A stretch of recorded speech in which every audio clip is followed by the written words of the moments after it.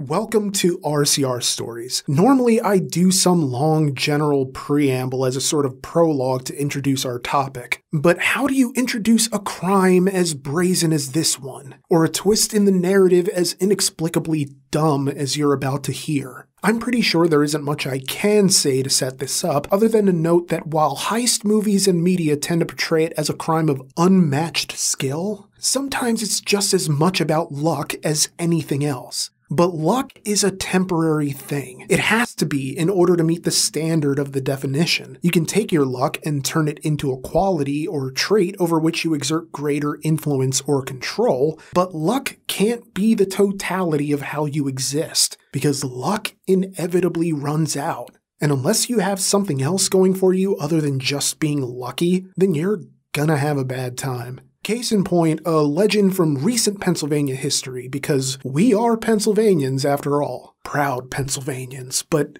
this wasn't a good look for the Commonwealth. This is RCR Stories, the Algar Ferrari heist. Our story begins with an airline pilot by the name of Tom Baker. Baker was an automotive enthusiast and something of an adrenaline junkie, at least from what one might infer from his tendency to trick people into letting him drive exotic cars that they then never see again. It all started when Baker met with a cancer-stricken North Carolina Ferrari dealer by the name of Steve Barney. Baker's approach was not unlike the tactics of a soft-spoken pickup artist. He didn't just sweet-talk his victims, he actually formed friendships with them. For example, upon learning Barney was battling cancer, Baker told him he was a radiologist and offered to take a look at his x-rays to offer a second medical opinion. Baker seemed every bit as invested in Barney's well-being as he was in the 1989 Ferrari 328 GTS he had his eye on. After all, Baker projected the image of affability, decency, and understanding. Barney once said, "If my 16-year-old daughter needed a ride, I would have put her in the car with him." This was from an interview with the Philadelphia Inquirer's Jason Nark for his article, "Lots of Room for Questions in This Stolen Car Case," which is some peak punnery that makes me proud to be a Pennsylvanian. Needless to say, it never even occurred to Barney that Baker was anything other than what he said he was. And why would a self-styled doctor want to steal a car that, in comparison to Baker's later targets, was a relatively modest $55,000? Surely a radiologist could afford a Ferrari, which by that point was over 14 years old, right? The famed mid-engine V8 two-seater was among the apex offerings of its generation of sports cars, and although they were 14 years removed from the heyday of the 328, it was a classic by any metric, so it wasn't a surprise that a man like Baker would be into a car like this, and it required no suspension of disbelief to imagine he could afford it. So when Baker asked to take the car for a test drive, Barney handed over the keys. I mean, why not? Except that was the last he ever saw of Tom Baker.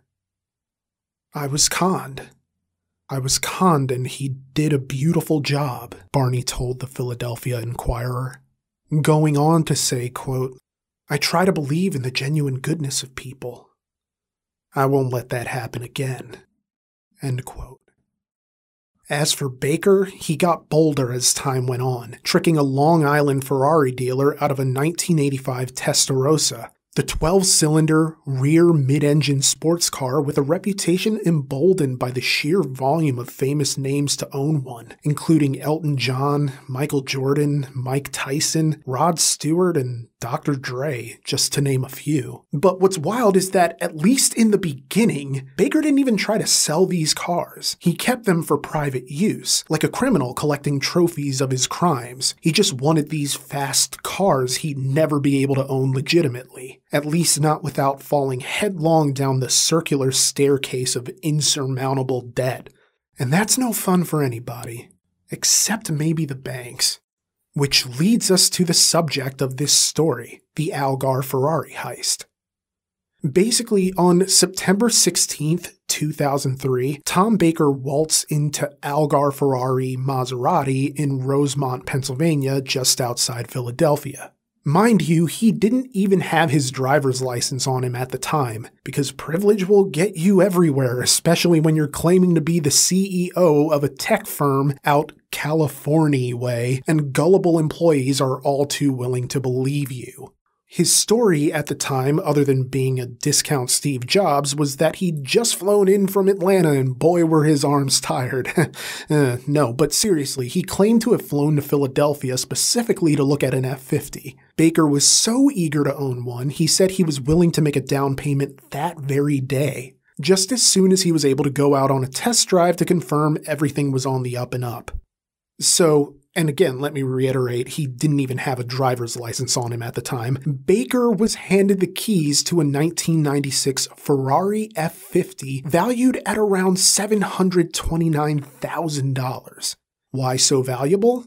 Well, aside from the fact that it's a Ferrari, it was model number 29 out of just 349 models built, and one of only 50 sent to the United States, which makes it even more bizarre that they let some random guy come in and take it out for a spin. The best explanation boils down to Baker simply being really convincing. As Detective Charles Craig of the Lower Merion Police Department told the Philadelphia Inquirer, quote, "Everyone was dumbfounded. This guy totally played the part." End quote.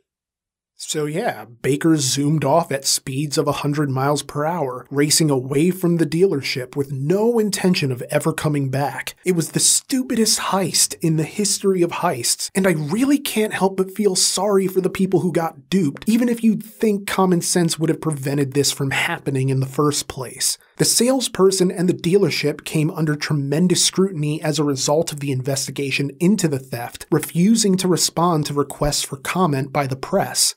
And I can't say I blame them. It can be hard looking down the barrel of your own mistakes.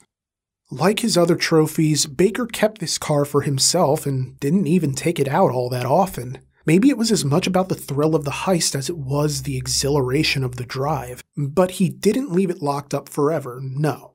A fateful decision 5 years later led to this entire ball of yarn unraveling exponentially.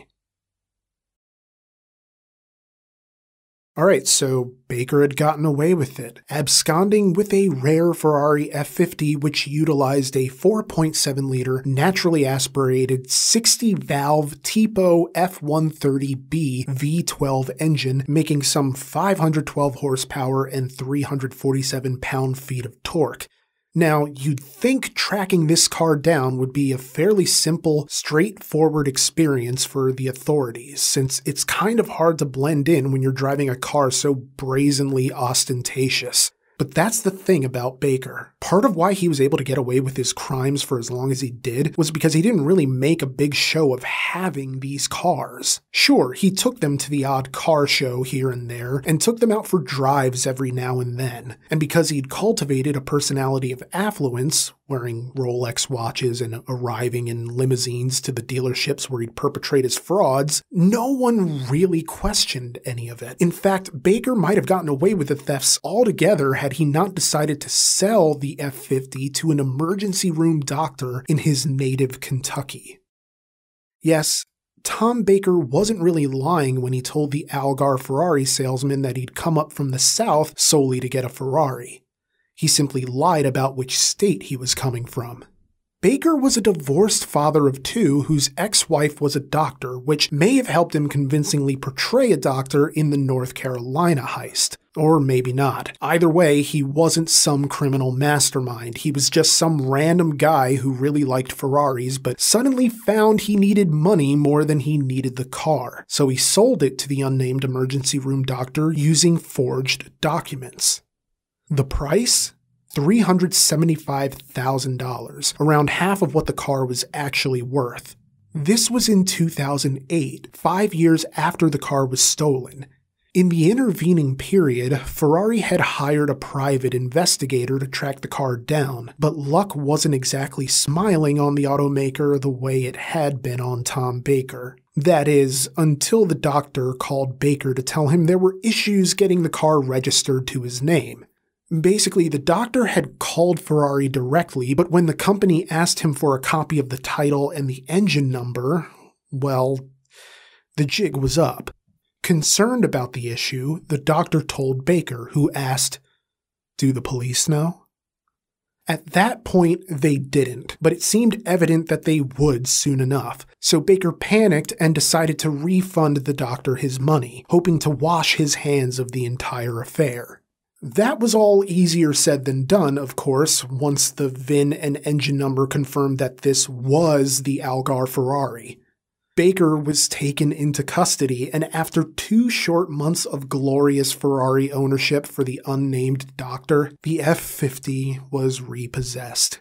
A sad day for a guy who had the same passion for cars as Baker, yet who, unlike Baker, actually tried to buy one legitimately. Or at least what he thought was legitimately.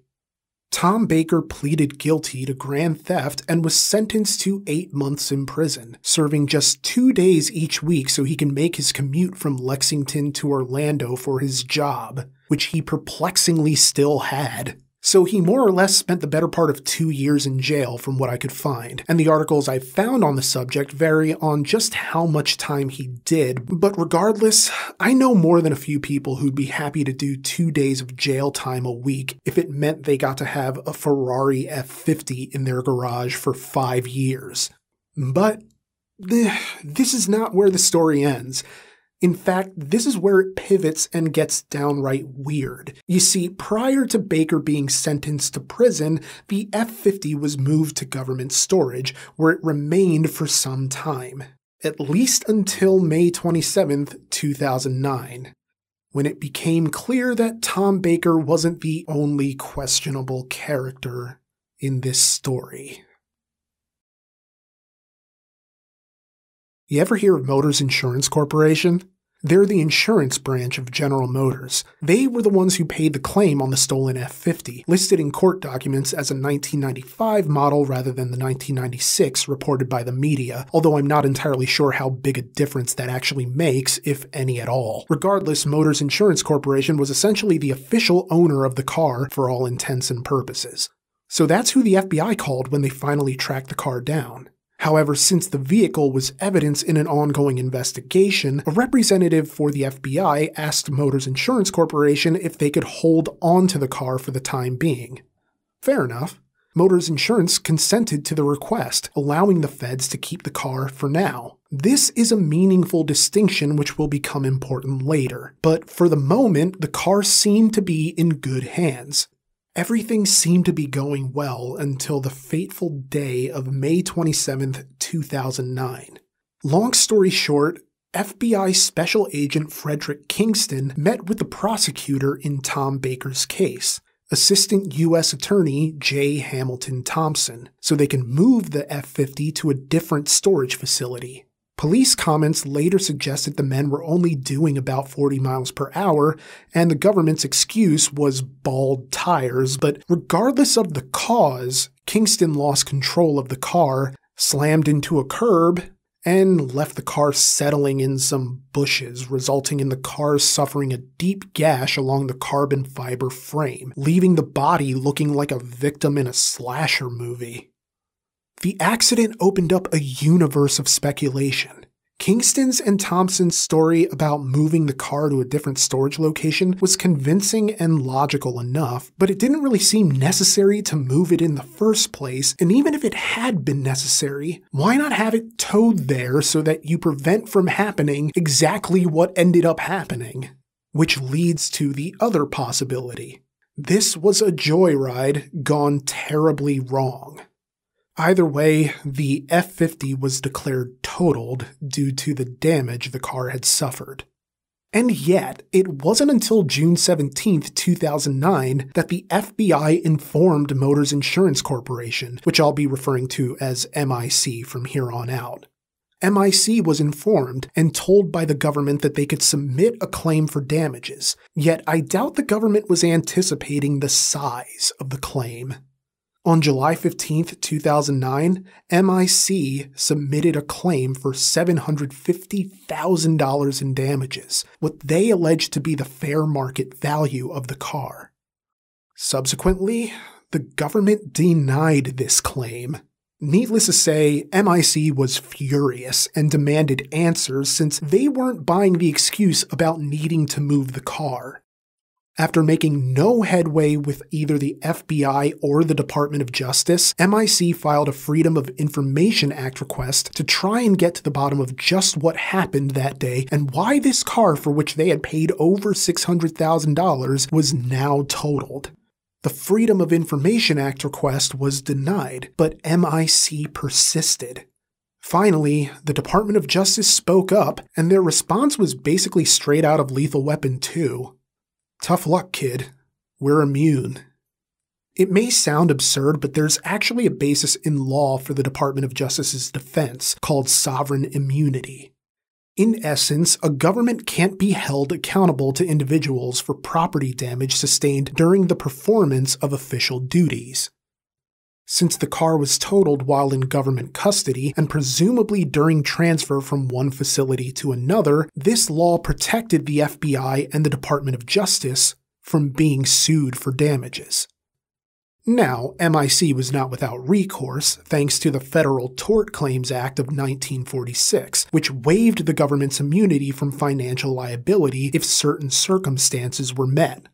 Not too long ago, I was watching an episode of The Waltons that made a passing reference to a B-25 bomber that crashed into the Empire State Building, and I thought they'd made it up. But not only did that actually happen, it was the basis for the Federal Tort Claims Act. The crash had caused the deaths of 14 people and over $1 million in damages, which comes out to around $14 million in today's money.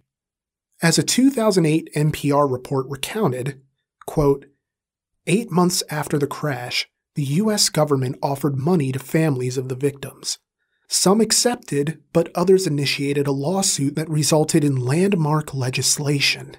The Federal Tort Claims Act of 1946, for the first time, gave American citizens the right to sue the federal government. End quote. MIC utilized this ruling when they filed suit against the government in the Michigan District Court. As sports market reporter John Dranius explains in his 2011 article, The FBI Crashes an F-50, the sequel, the main point of contention was the conversation I mentioned a bit earlier between the FBI and MIC. A 5-4 Supreme Court ruling held that a prisoner could not sue for damage to property that had been held in police custody during the term of his detention. But MIC picked on the wording of the ruling, since detention implies the owner was forced to surrender the property to the government, whereas MIC had consented to allowing the FBI to hold onto the car only after they asked. The FBI never said, "This is evidence in an ongoing investigation and we're taking it." No, they asked if they could borrow the Ferrari and MIC said okay. So in this case, sovereign immunity wouldn't apply, at least in their mind. But the entire case ultimately comes down to whether Kingston and Thompson were actually working in the capacity of government agents when they crashed the car. Because if they were just two goofballs out on a joyride, then obviously any sort of sovereign immunity sails out the window like aroma lines on a cooling pie. Even the district court ruling doesn't provide a conclusive explanation for why the car was being moved in the first place, stating, quote, "The circumstances as to why Kingston and Thompson were driving the vehicle are not entirely clear. At least one document in the record indicates that Thompson was moving the vehicle to return it to MIC." End quote. Now, the court opinion declared sovereign immunity as an establishment that, quote, "prevents suits against the United States without its consent and precludes district court's jurisdiction." End quote. But it grants that jurisdiction over the case and whether or not the U.S. can be sued is ultimately decided by district courts under United States Code Title 28, Section 1346B1, which, quote, "provides that district courts have exclusive jurisdiction over claims against the United States for damages caused by negligence of federal employees while acting within the scope of their employment under circumstances where the United States, if a private individual, would be liable under the law." End quote. So jurisdiction would fall to the district courts if this were a situation where the federal employees were acting as private individuals rather than government agents. Which is all well and good, except for one tiny problem. I couldn't find any articles that told me how the case actually ended. I spent the better part of a rainy Monday making inquiries about court documents, even starting the process of filing a Freedom of Information Act request before discovering the documents were freely available and easily accessible in a district court archive. But hey, at least I didn't have to wait who knows how long for a response, you know? So, how did the court rule? Was the government let off the hook, or did they have to pay MIC the full $750,000 they requested?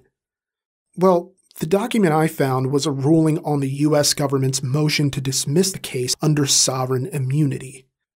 In the documents recording the ruling of the United States District Court, Eastern District of Michigan, Southern Division, the Honorable Judge Avern Cohn wrote an elaborate opinion.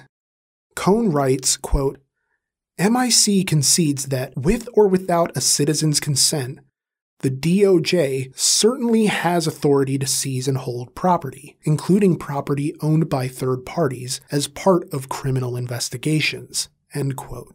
Cohn then goes on to write, quote, MIC, however, says that because it consented to law enforcement's request to hold its vehicle as evidence, its consent rendered the status of the vehicle as having been entrusted to law officers, rather than detained by them under Section 2680C. MIC says that the concept behind detention of property is the deprivation of control and a right of dominion over that property. End quote. And yeah, that tends to be the definition of detention, at least in a legal context, right? Except Cohn then writes, quote, MIC then suggests that its consent foreclosed the possibility of this form of deprivation from occurring. MIC is mistaken. End quote.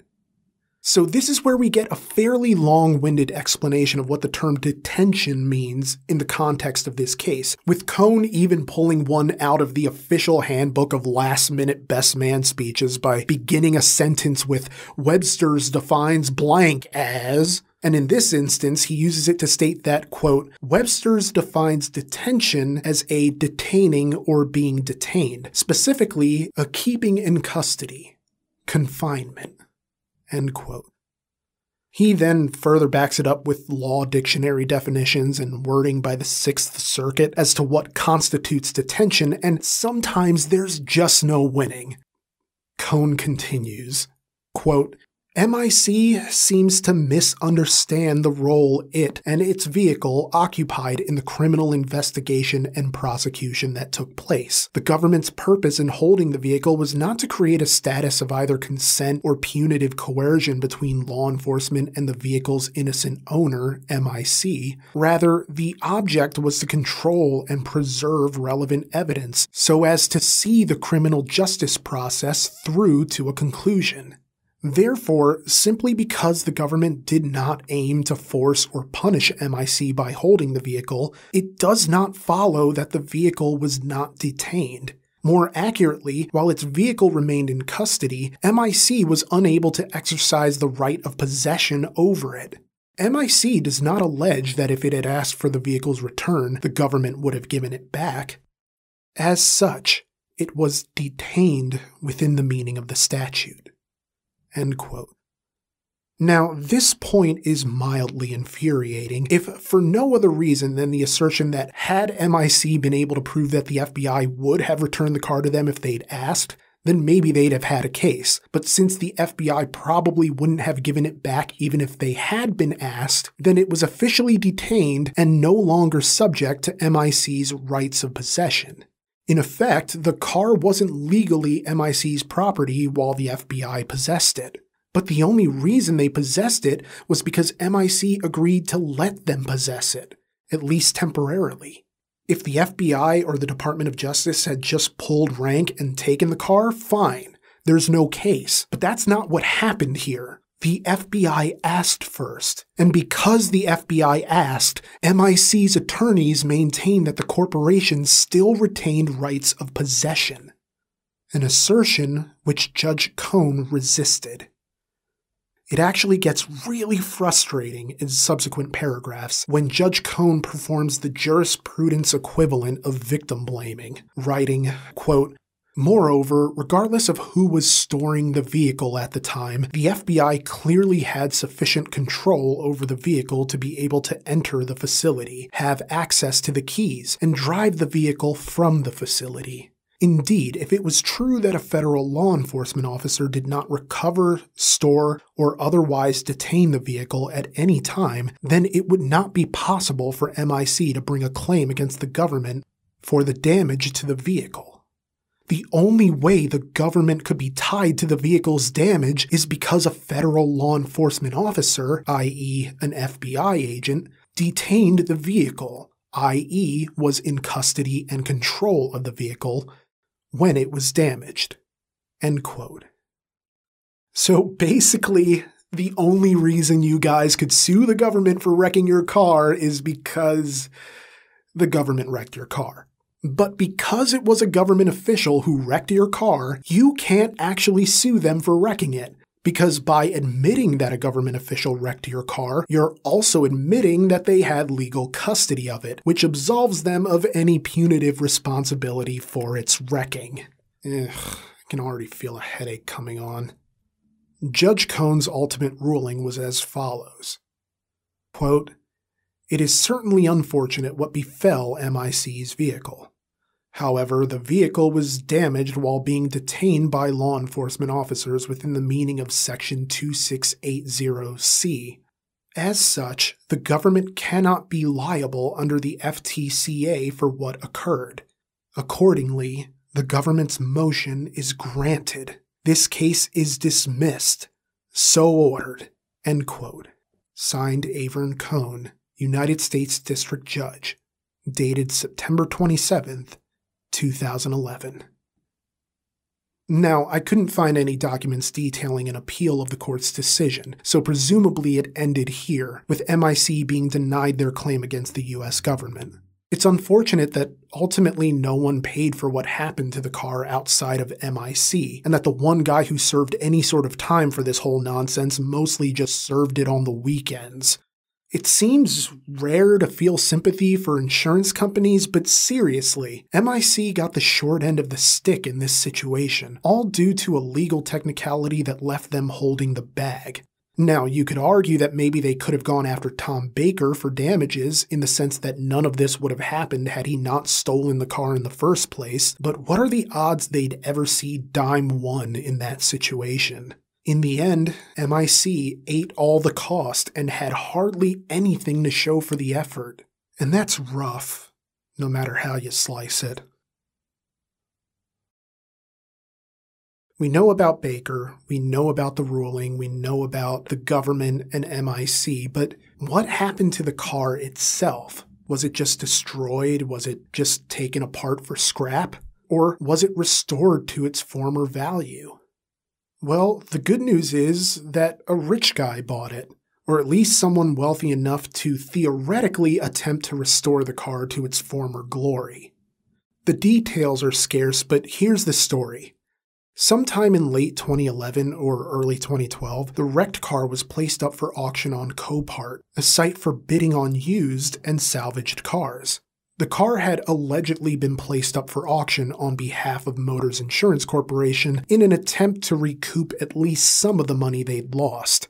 And since this car placed up for salvage auction matched the damage on the Ferrari F50 from the Algar heist, it was determined that this was the same car. I mean, it had to be, right? Like, who's gonna mess up a perfectly good Ferrari F50 just to perpetrate a fraud on Copart, you know what I mean?